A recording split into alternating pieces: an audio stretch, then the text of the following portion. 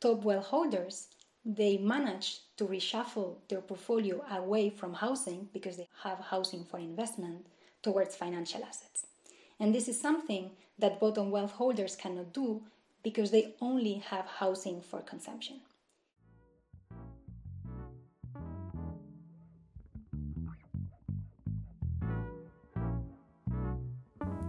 Hi, I'm Clémentine Vanefontaire. I'm an assistant professor of economics at the University of Toronto, and this is Inequality Talks.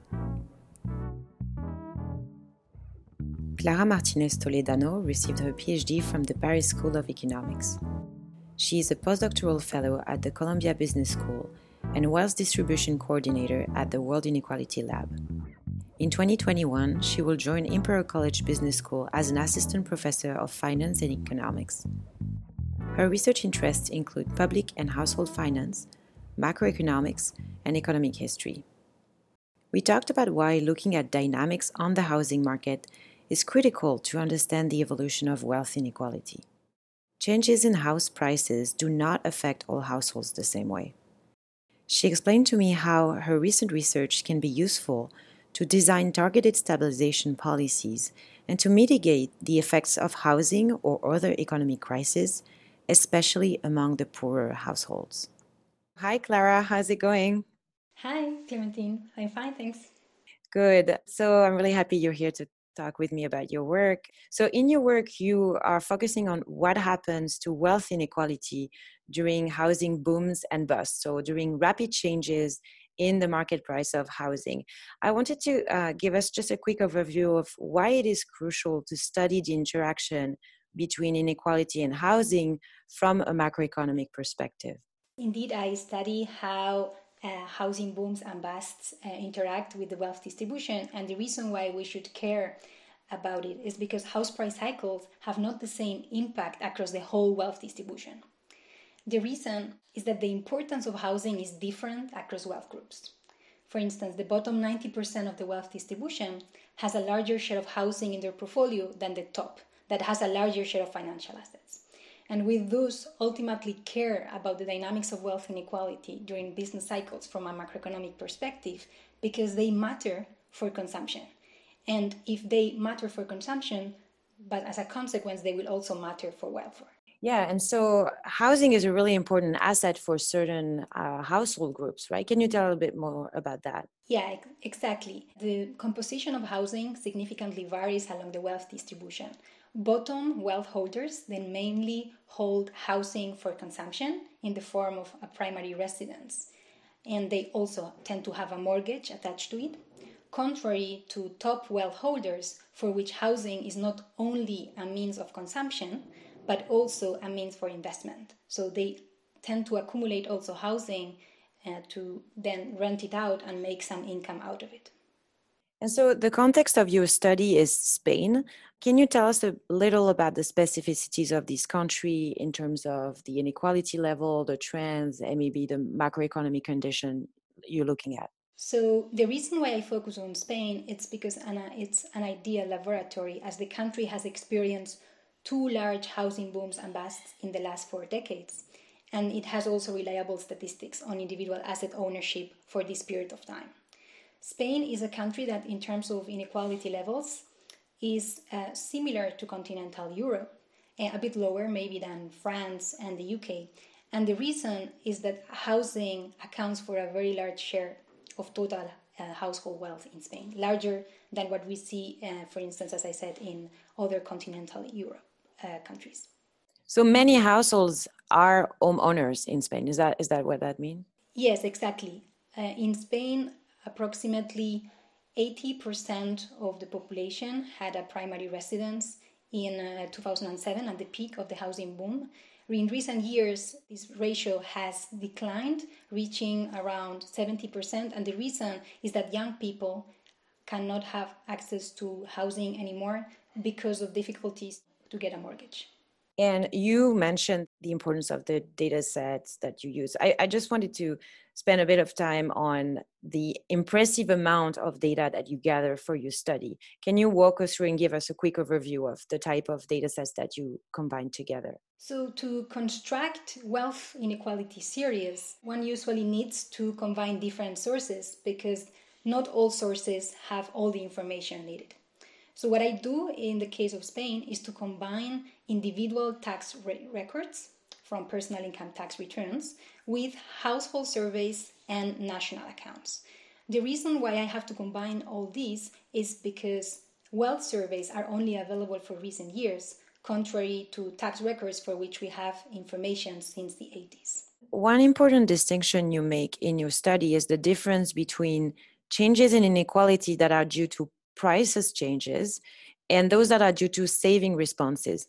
Can you walk us through this distinction and why it is important? So, as I was saying, the portfolio composition of households significantly differs along the wealth distribution. So, bottom wealth holders have mainly housing, contrary to top wealth holders, for which financial assets are more important. Hence, when asset prices change, if for instance housing prices change, this will affect differently the bottom than the top of the distribution. However, asset prices are not the only mechanism through which the wealth distribution might change. Individuals might also have a different saving behavior. And what I observe and document for the Spanish case is that top wealth holders, they have larger saving rates. That's similar to other countries. But what is particularly surprising in the Spanish context is that the evolution of saving rates by asset type differs between the boom and the bust. So during housing booms, top wealth holders tend to save a large share on housing. However, when the housing crisis arises, what they do is that they de-save in housing and start to save a much larger fraction on financial assets. So what they do is that they reshuffle their portfolio away from housing towards financial assets during housing busts in order to minimize the wealth losses from the decline in housing prices. So there is an asymmetry in the response depending on where you are in the business cycles, right? Exactly, and this what is also, I think, important to mention is that this asymmetry only happens at the top of the wealth distribution. And that's why it is important to focus on the full wealth distribution and not only on the upper part or the lower part. La minute technique. So in this podcast, researchers take 1 minute to try to explain one technical aspect of their work. I wanted to ask you to give us the intuitions behind the asset-specific decomposition that you do and why it's important in the study of wealth inequality. One of the novelties in this paper is that I carry for the first time an asset-specific decomposition of wealth accumulation. So what is this? So in a nutshell, this decomposition allows me not only to look at what fraction of the change in wealth is due to changes in asset prices and what fraction is due to changes in savings. So what I further do with this decomposition is to look at the composition of saving. So what share of the saving goes to housing and what share goes to financial assets. And the reason why this is important is because otherwise we would not be able to identify these asymmetries in the evolution of saving rates during booms and busts. So overall, what are the key results of your decomposition? I find that wealth inequality declines during housing booms, but it suddenly increases during housing busts. The main drivers of the decline in wealth inequality during housing booms are differences in asset prices. The reason is that housing prices increase more than financial assets, and because bottom wealth holders have a larger share of housing in their portfolio, they benefit relatively more from the rise in housing prices. However, asset prices do not seem to explain the reversal in wealth concentration during housing busts. The reason is that I observe large differences in saving behavior across wealth groups. Top wealth holders, they manage to reshuffle their portfolio away from housing because they have housing for investment towards financial assets. And this is something that bottom wealth holders cannot do because they only have housing for consumption. And this reshuffling of assets away from housing towards financial assets by top wealth holders implies that wealth concentration increases during this period.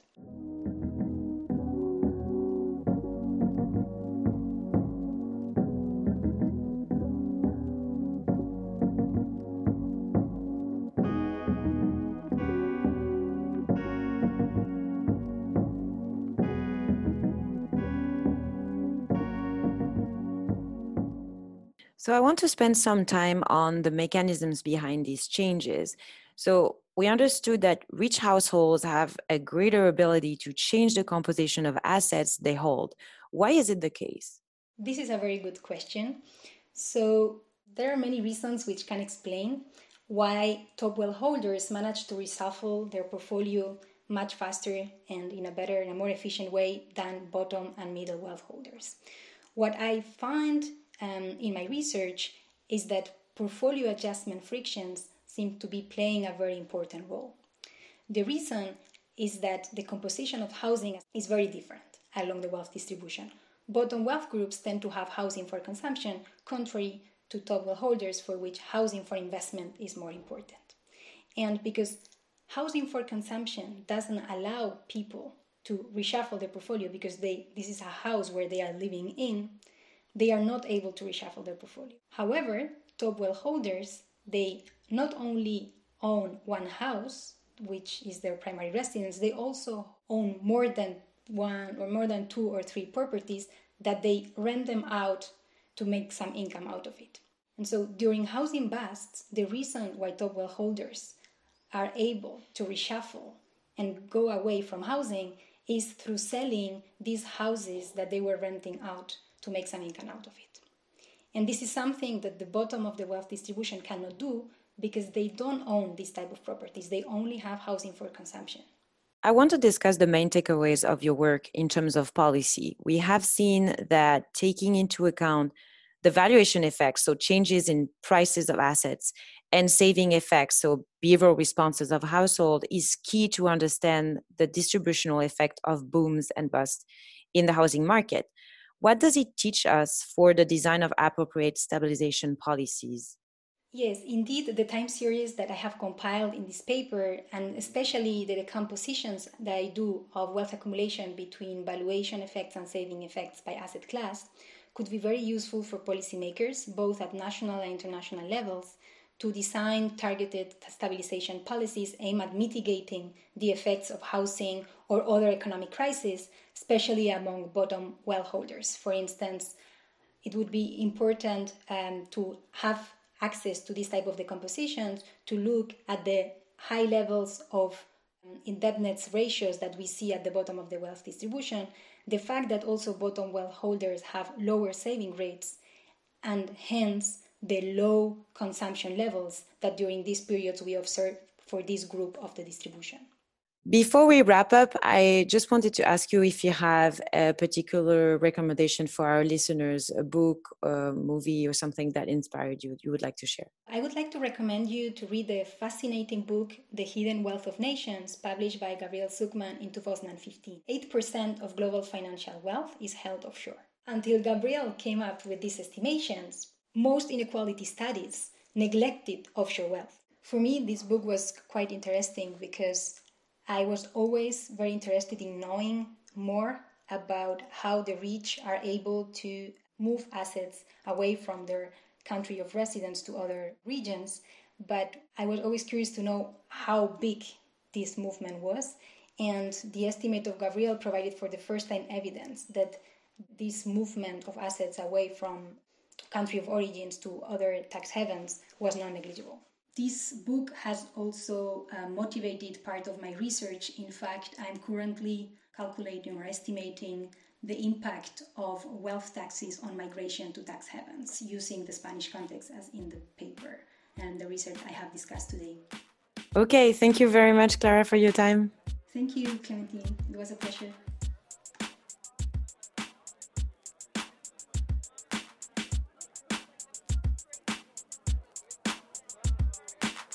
This was Inequality Talks, a podcast recorded by Clémentine Vanet-Fonterre in Toronto. Music is by The Count. Thanks for listening and stay tuned for the next episode.